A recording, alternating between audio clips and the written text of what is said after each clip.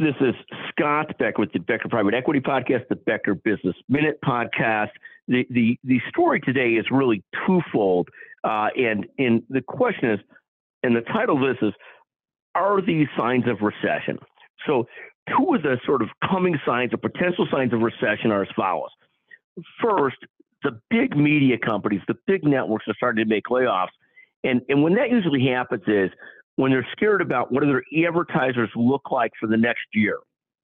Well, their advertising slow, and that will cause them to not have the revenues coming that they want, and that will lead them to not do as well as TV channels, as networks, et cetera. So if advertising slows, that's a big sign that they're going to have challenges with their profits and losses next year, and it leads them to lay off or cut headcount so they don't get too far behind the eight ball. The second sign that recession may be coming is many businesses, particularly retail businesses, rely so heavily on the Christmas season to make up for the rest of the year, to make sure it's a great year.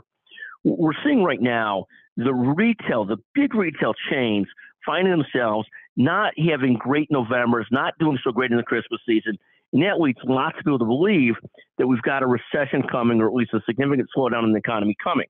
Now, the flip side is, I want to say Greenspan, but I'm going to say Chairman Powell. Chairman Powell is looking very much at jobless rates to decide how much he can raise rates. And what he's finding is jobless rates remain low, and this is leading him to believe he could still raise rates at the Fed, which gives many others concern about a coming recession as well. Thank you for listening to the Becker Business Minute Podcast, the Becker Private Equity Podcast.